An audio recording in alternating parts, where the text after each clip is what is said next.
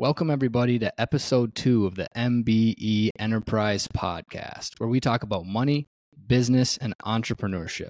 I'm joined today on our second episode by software engineer George Macheta. George, how are we doing today? I'm doing great, Matt. How are you? Thanks for hosting me. Oh, I'm doing amazing too, and I'm looking forward. I told Matt in the previous episode, I'm super looking forward to all these podcasts we got coming up.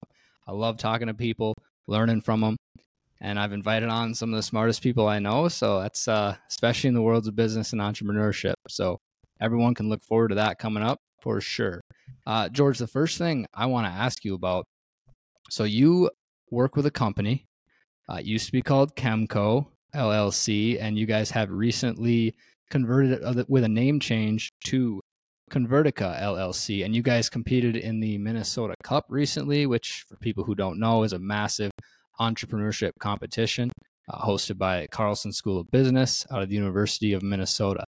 First thing I want to ask you, George, is just how was that experience overall, and how are things going with the Minnesota Cup?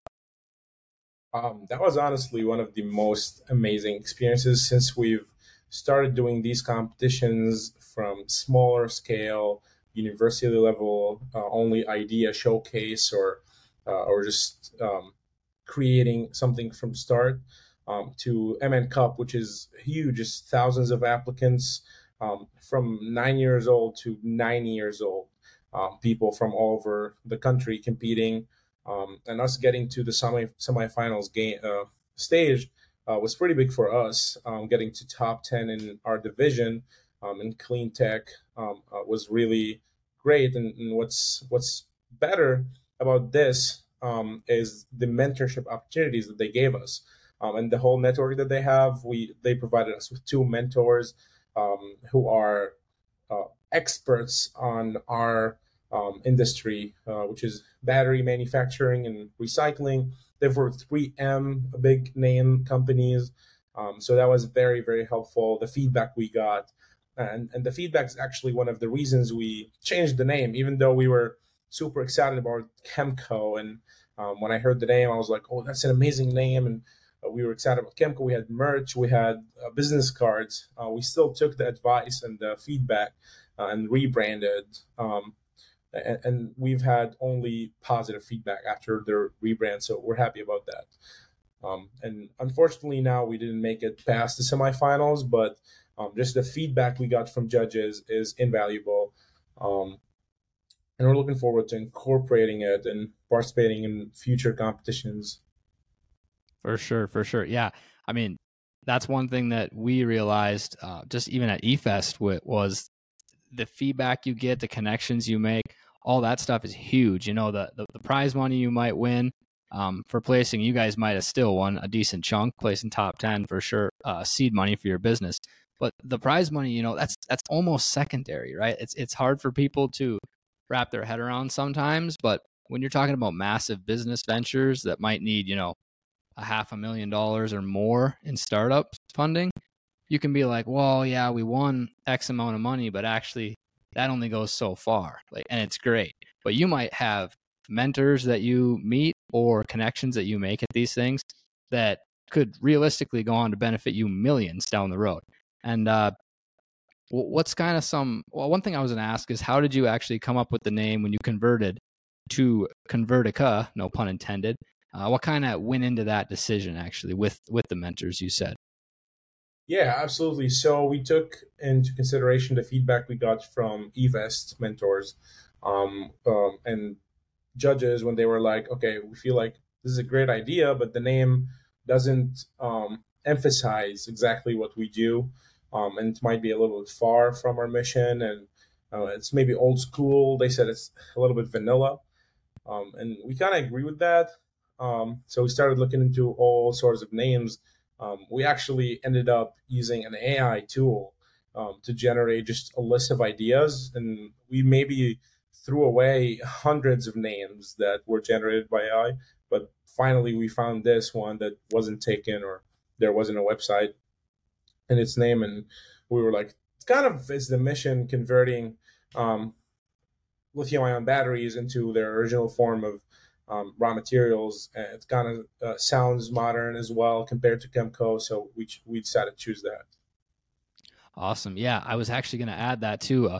What you guys actually do there over at Convertica LLC, and yeah, essentially recycling lithium ion batteries. For people who aren't aware, well, actually, I'll let you tell us, George.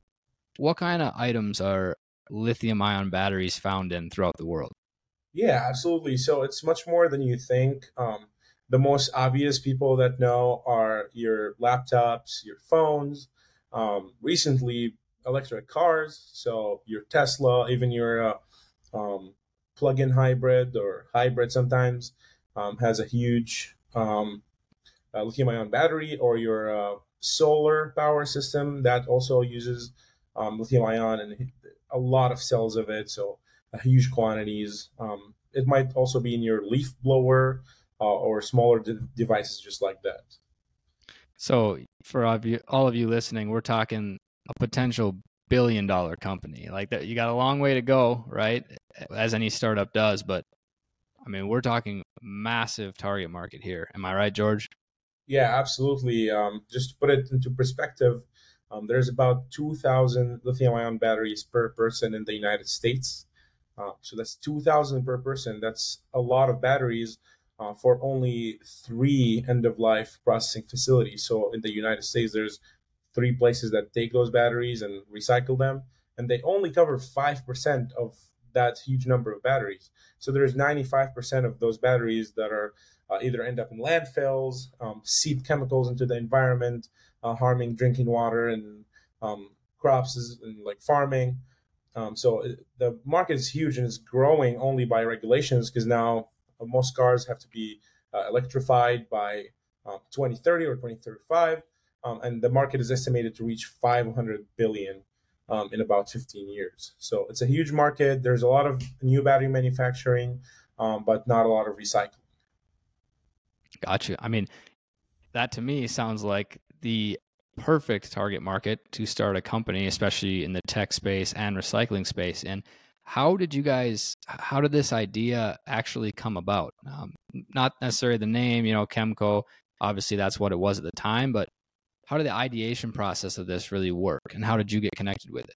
Or did you found it?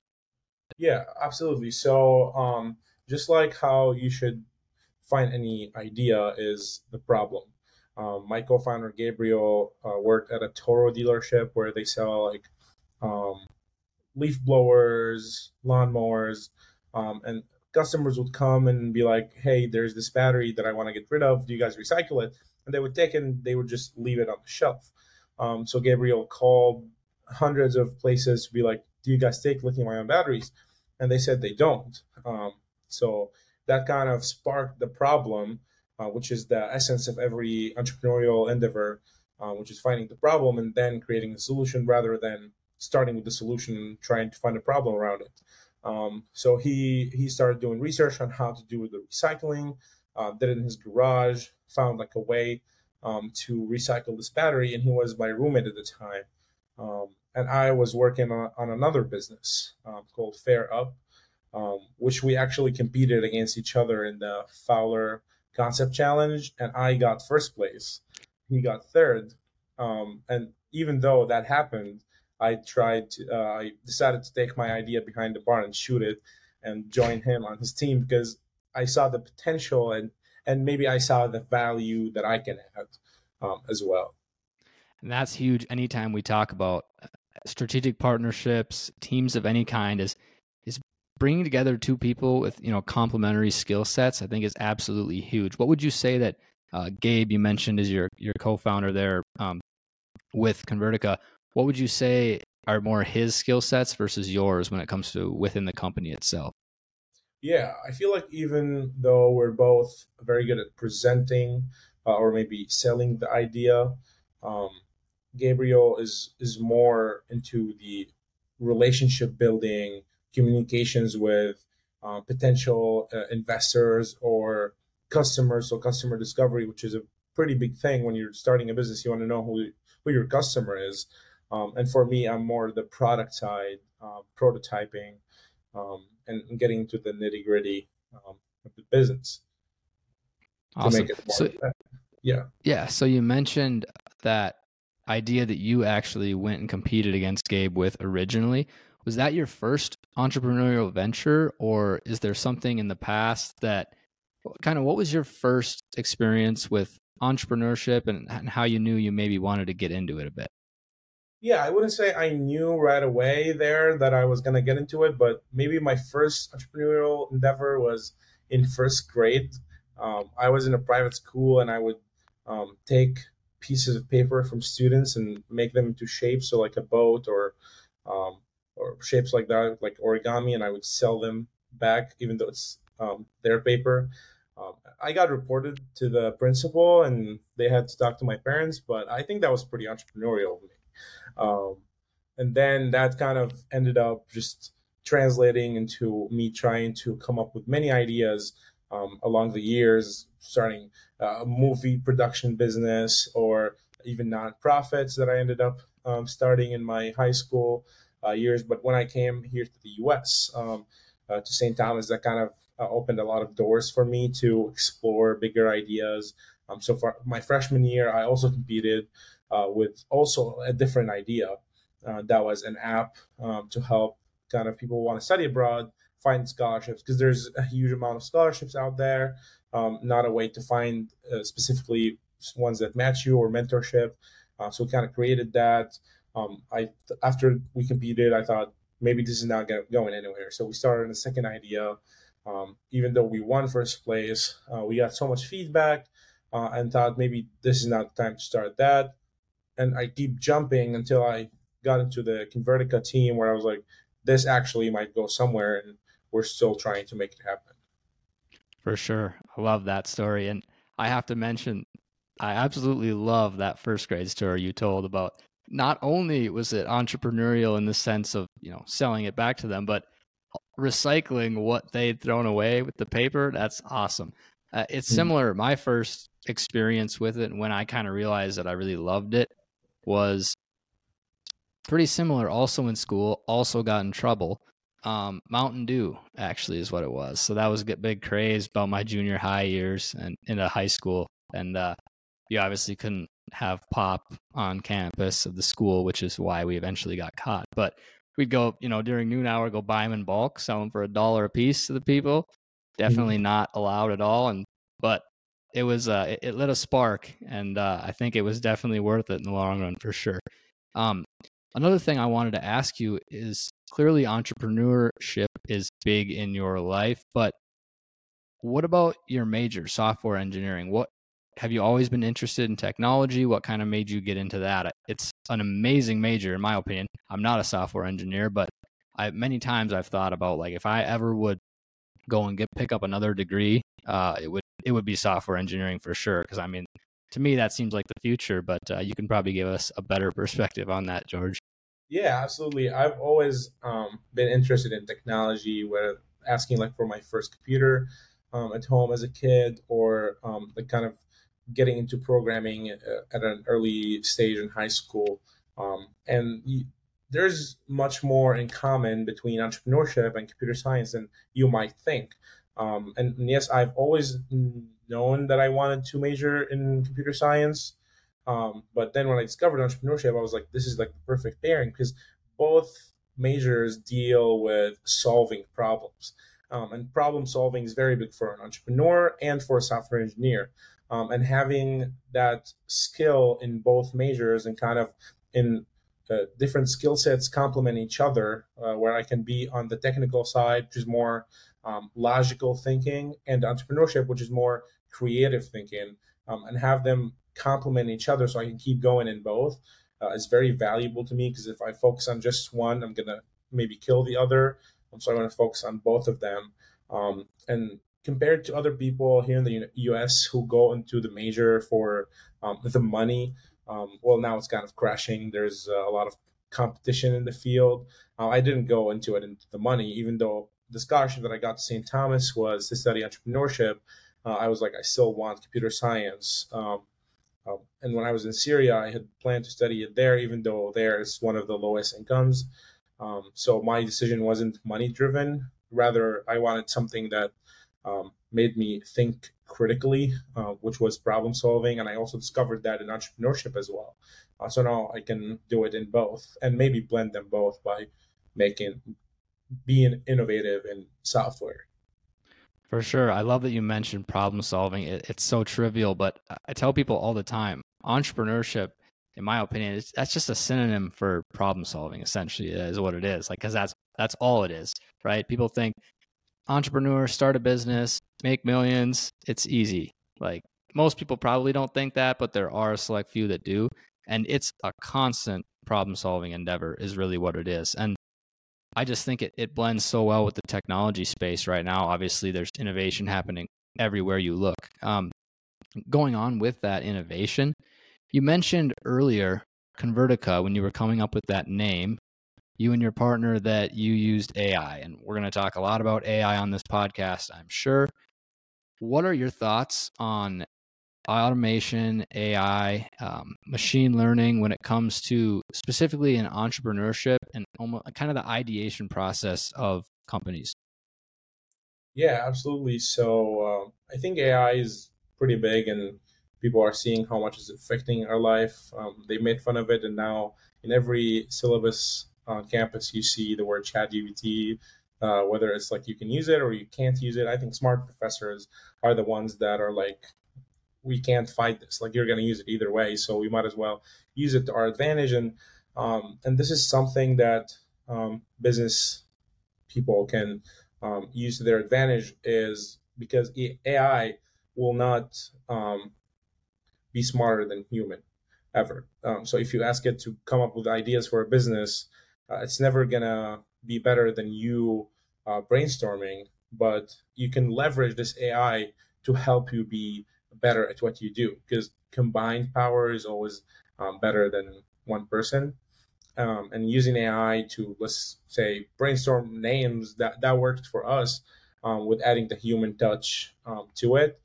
So I think always putting you first, then using the AI should be the priority, because um, the way that you're not going to be left behind with this automation revolution is you got to do something that the AI can't do, or it's going to replace you.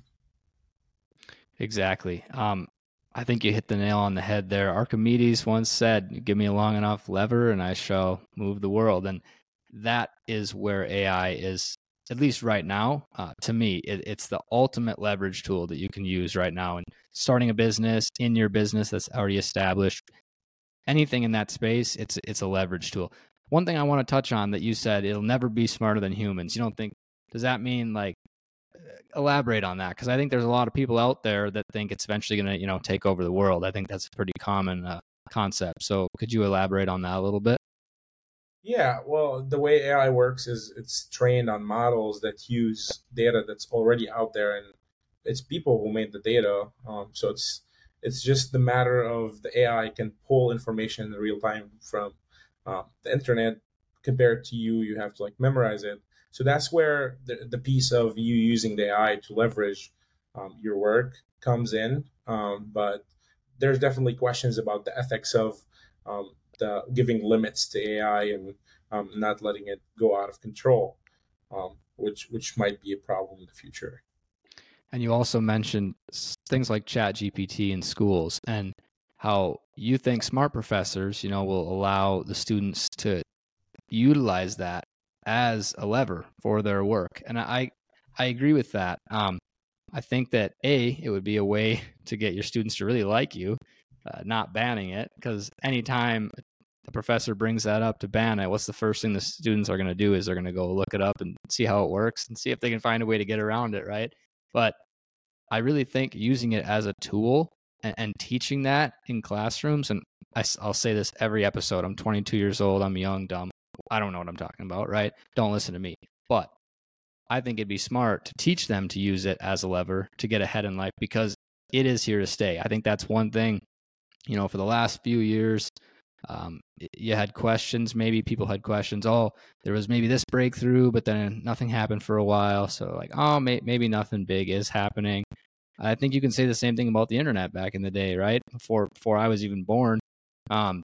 people had questions about that as well, and they're like, "Oh, this won't be here to stay. This will never happen. This or that, right?" And it's here to stay now. I think pretty much everyone agrees on that universally, that AI is now here to stay. So I think taking advantage of that is one of the best things that professors could do. That's my little spiel there. Moving on with AI, do you guys have any plans to like really integrate it into Convertica, or is that already part of the process? Machine learning, anything like that?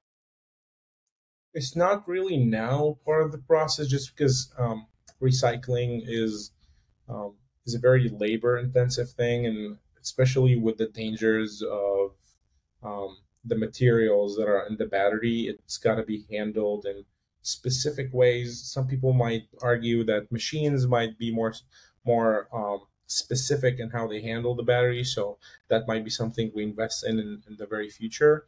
But for now, on our scale, it's probably just going to be human, with using the technology just to enhance the specificity of our process. I think that's something that a lot of people find really interesting, and I'd like to get your thoughts on as well as far as AI goes. Most people thought that AI would, when it broke through and really became a staple in our society, would be through those, you know, lower level, like labor intensive jobs. And it kind of appears like most people thought it would never touch the creativity space and never touch humans in that regard. And even though it's trained on, code that the humans have made, it still seems to be incredibly efficient in coming up with creative ideas. Maybe they're not perfectly original, because you mentioned obviously it's trained, but they can come up with so many so fast, and speed is the name of the game, like you were saying with your company's name even now. So was that something that you sort of expected going forward, that AI would kind of take over more of that creativity realm first, or not? Well, you can see technology taking over since a long, long time ago, and how it starts is takes the simpler tasks first, and creativity might be the last one to be taken by AI, just because it's as creative as we let it be, and humans are always the ones that've been innovating. We first saw the computer, and they're like, "Is the computer smarter than the humans?" And we clearly can see that it's not, because when they asked that question, the computer was this size, and it can barely do calculations, and we're the ones always evolving it. But there is a time and place that AI will be just so evolved that it might not need that training anymore, or it might not need us to tell it what to do. But I don't think that's going to be a problem. Got you. Yeah, I think you hit the nail on the head there again with as far as it's only creative as you can let it be. The true beauty of AI is the speed, right? That they can put things out, and just its ability to just change one variable, or like I want this, tweak this a little bit, boom, done. Okay, tweak this, boom, done, and you can just do it thousands of times over, and it'll just keep giving you different ideas. That's really how it can be leveraged the best. And I want to take a little bit of a step back here, George, out of the AI space for a bit. I'm sure we'll get back on it, but back to entrepreneurship. And when you talk about the multiple companies and kind of switching back and forth, one thing that I wanted to ask you earlier, are there some specific signs? Do you look at potential, the ceiling of the company as a whole that you look for? Are there other things in regards to whether you're going to pivot? And this could be pivoting from business to business, or pivoting an aspect of the company, tweaking it, changing it, or whether it just takes some good old elbow grease and hard work, and you got to power through it. Can you give us some insights on that, at least in your experience? Well, definitely a big part of it is feedback. You have to seek feedback from people you trust, people who are either experts in the field that you are trying to explore, or experts in just creating a business in general. I mean, you might argue that there's some people who have been told that their idea is crazy, and then went to be billionaires. So that's in my opinion just gambling. But if you do your research well, you should be able to know if this idea has potential or not. Sometimes it's not the potential. Sometimes there's so much potential, and the problem might be in your solution. So the viability of the solution, or the finances, sometimes there might be a solution and a big problem, but you can't make money off of it. So there's a lot of moving factors here that you got to research and study and see that it might come into a whole business plan or not. Got you. Yeah, and that, I believe it's a quote by Walt Disney. That says, the crazy ones, those who are crazy enough to believe that they can change the world are the ones who do. And I think that is true in anything. That confidence aspect and that belief that you can do it is true in entrepreneurship, is true in knowing, like, I love that you talked about as well, just getting feedback. I think that's so important. So many people, myself included in the past, so often you want to do it on your own. Your ego gets in the way and you want to just, I can do it on my own. I don't need their help. Not necessarily I don't like them or anything like that, but just simply like, I think I can do it on my own. And that really, what that is saying, I don't want the help and I think I'm better than I am, basically. And why would you not? It goes back to mentorship too, right? Why would you not take the help from people who have made the mistakes? They've also had successes, probably, right? It's Thomas Edison, I believe. I haven't failed 10,000 times. I've simply found 10,000 ways it didn't work. And looking at it like that is extremely valuable going forward. You've given us a lot of different points that I think are extremely useful to entrepreneurs already, George. But one thing I wanted to ask you, what's one thing, if you could give one piece of advice to future entrepreneurs out there, or maybe current ones that are battling through an endeavor right now, what's one piece of advice you would give them and why? Yeah, the piece of advice that kept me going is you don't know how many failures away you are from success. So as you said, you just think of it as one less failure to go. And you're going to hit the gold pot at some point, because the more you fail, the more you learn. And these failures are probably much more valuable than if that business succeeded anyways. So the lessons you learn, just apply them and you'll be good to go. It's also a great way to maintain hope too. And you don't want it to be false hope, obviously, but that hope aspect of one more try, one more time, one more tweak. And that might be the one that really pays off. And I think that is extremely important. What about some qualities, George, that you maybe take pride in of yourself or are hoping to get better at? What are some qualities that you think are extremely beneficial to entrepreneurs as a whole? Well, I feel like qualities that make a good entrepreneur are the same ones that make a good person, a decent person. Just being humble, working through stuff, just being organized. Um, Perseverance is very important, because if the first wrong thing comes out and you're going to quit, that's not going to be working very well for you in entrepreneurship, because there's a lot of things that are going to go wrong, and how you handle that is going to translate into how your business is going to become. But in my opinion, being humble is very great. I've seen so many people who are not humble, and it's really not a pleasant interaction with them, and that tells a lot about their person. I think character is an extremely, I don't want to say underrated, because I think everyone knows the importance of it, but a lot of people, I feel like, want to find these, hacks or these, I'm trying to think of the term. There's a term for it on the internet of not DIY, but it's like something like that. Maybe it is hacks, like people say, like life hacks. That's what I was trying to think of. Yeah. People are always trying to find, life hacks, how I can get from point A to point B the quickest. And I think one thing that people overlook is the process is a long one generally, and then B, just the character that it takes for you to really get there. And you have to develop that character to the point where you are ultimately ready to get to that next step. That's what I believe anyway. I think there's a lot of people and I will always say myself included because I am not perfect. I'm young, dumb, don't listen to me. But I think there's a lot of people out there that really try and skip steps. And when I say that, that could be in a sporting event, that could be within business, that could be in school, that could be in relationships, life in general. But skipping steps, right? Like, I want the end goal, but I don't want any of the failures that it's going to take to get there. I just want to try and but not actually try, and find some way that's just going to get me there quick, get rich quick scheme, if you will.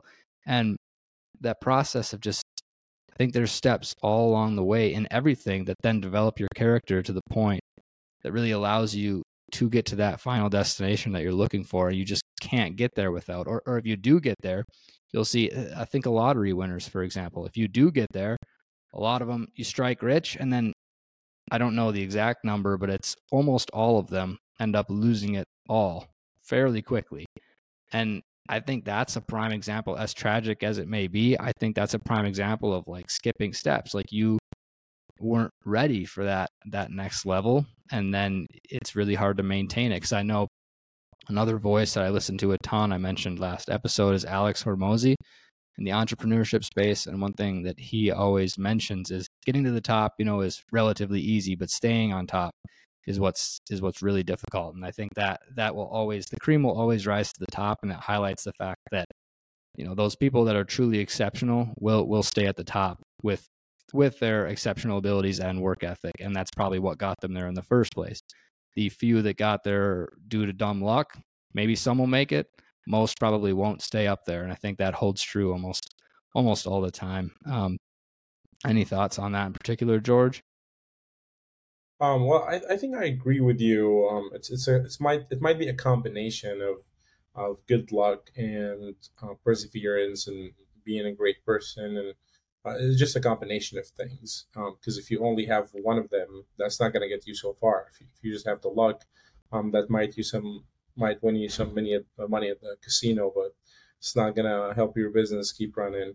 Like, let's say if you just found yourself now and running $1 billion company, you're not gonna probably know how to run it, because the person who started it is probably the most suitable, or person who has that experience, or earned their way there, is probably the most suitable to run it. And it's the same way in every aspect of life. You need to go through those hard phases. You need to learn so you can earn your way through it and know what to do when you get there. Awesome. Turning the table a little bit here, I have another question for you, and it has to do with the fact that you are currently in school, I believe. You also are founding or involved with a startup company. How do you find the time to do everything? I know a lot of people think that they don't have enough time in the day, but how do you kind of manage that work-life balance and school work-life balance, I guess, now for you? Yeah, absolutely. So I feel like the most important thing is just have a tool that you can work out to time manage. Some people like paper and pen, and some people use a calendar. I use Google Calendar to organize just kind of my life, and because I can't keep track of what I have next. And one big thing is know how to prioritize, because most of the time you're not going to be able to get everything done. And knowing what goes first and how much power you need to put in each thing is the real is what makes difference here. Because if you know that, I mean, that also applies to just like schoolwork. There's multiple classes, multiple credits, and assignments that are valued less or more than others. And that also applies to the business, where there's stuff you need to do for your business that are valued more than the other. And there's stuff with deadlines. So knowing what to do first and how much energy you need to spend in time is what gets you there.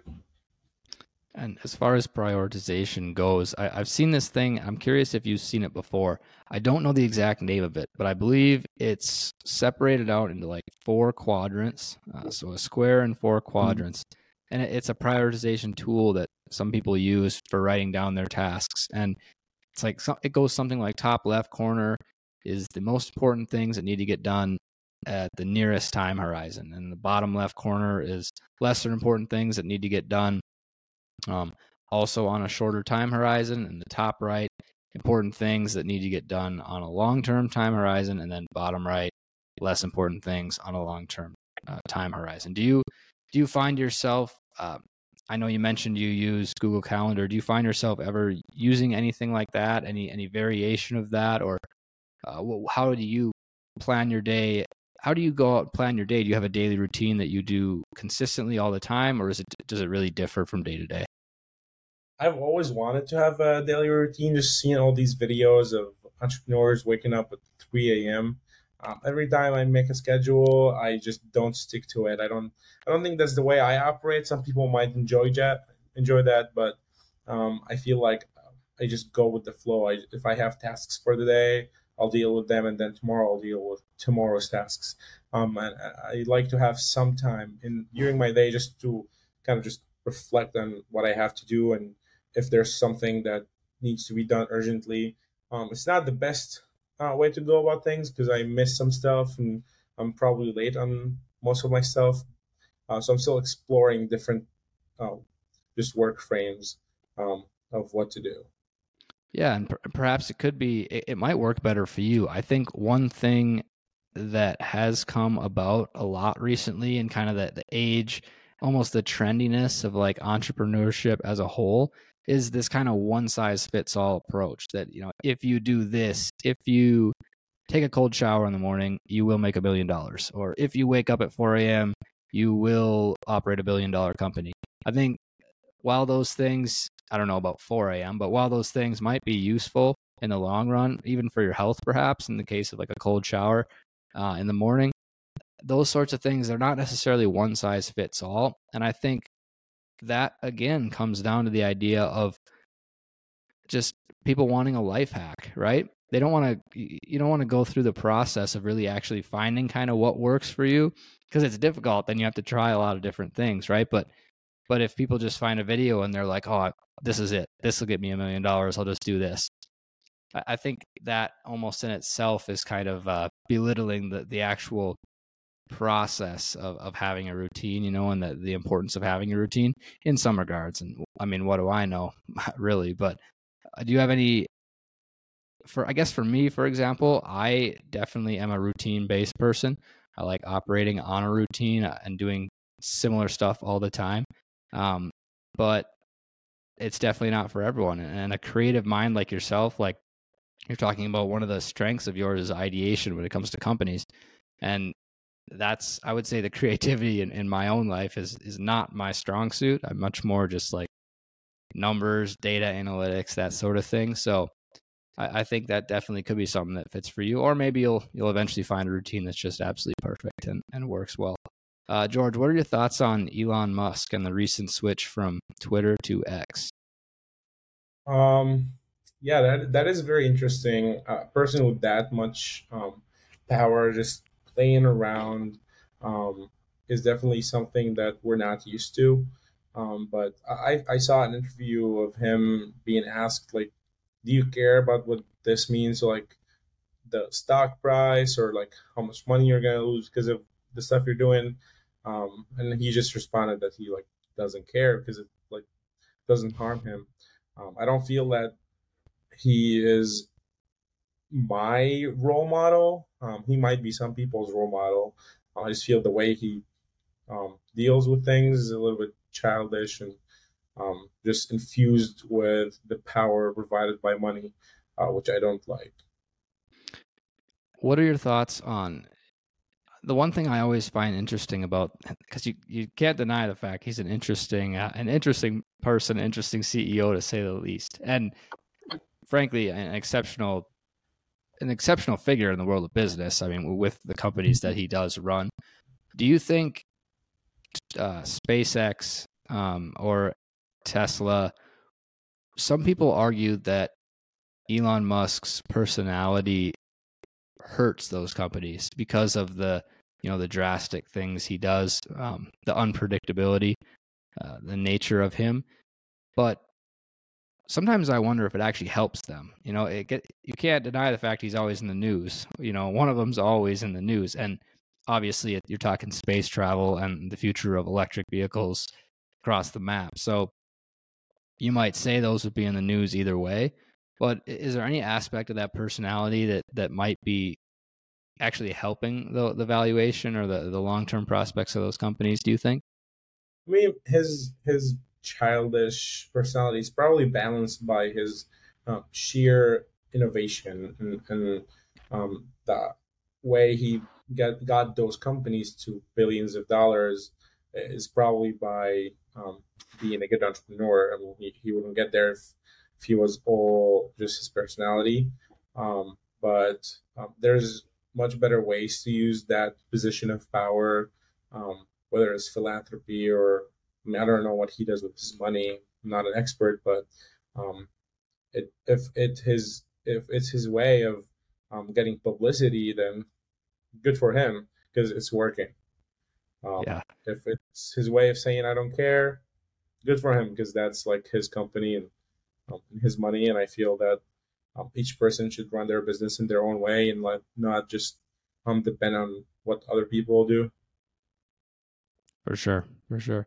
Um, Now, tying in those two things, I know Elon's not directly related to the AI space, but he is more than a lot of people, I suppose. Wrapping back around to AI, where do you kind of see it going? Both the long term, we kind of talked about this earlier a little bit, but kind of in like the next few years or so, what kind of major changes do you think people are going to see potentially in like day-to-day lives, not just necessarily in business? Yeah, so I feel like the biggest side that we're already starting to see is self-driving cars.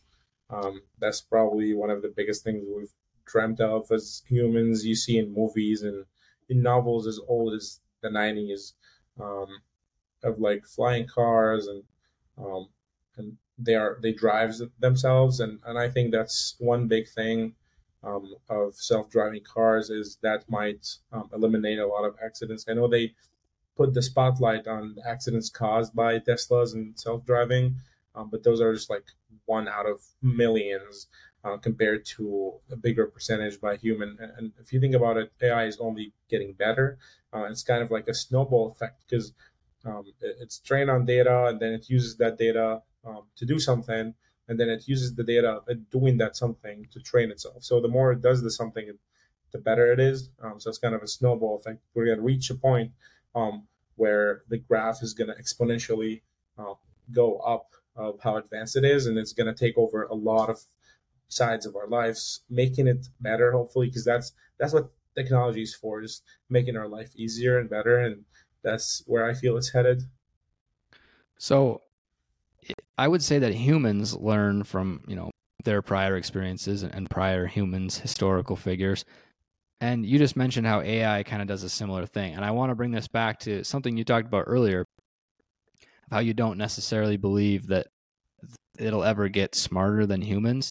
But if it is able to, train itself 10 years from now, 20 years from now, 30 years from now, at that exponential rate that you're talking about and in a bunch of different avenues, how do you think that it wouldn't eventually overtake humans as far as knowledge goes? Well, that's where I feel software people's role come in of just setting the limits of what this AI can or can't do. I mean, you can see it now at smaller scales in ChatGPT, where there's certain things that you can't use ChatGPT for. Some people keep finding like playing around that and trying to find a way around it. But there's always a team of people that's their job to know where to put the limit, where not to cross the line. It's basically the same with controlling uh, a human and telling them this set of rules that is called law in our society, and it's to govern that society of people. It's probably the same thing going to be with AI, but it's much easier because it's a program that you can just write some lines to control. For sure. And that I'm sure that's a category where someone who's very very advanced, very smart in the world of technology and software like yourself would know way more than someone like me who's just a finance numbers guy. and probably most people on the planet that you know more about that than. But yeah, it's definitely something that's interesting because I think that's, I mentioned it earlier, one of the most trending things in the world today is AI, and the future of it is therefore also trending. So it's certainly interesting. George, one thing I definitely want to ask you here is, where do you see yourself in the next 5 years, maybe even 10 years? But let's give us 5 years down the road. Where does George Macheta see himself then? I feel like I see myself in probably business school again.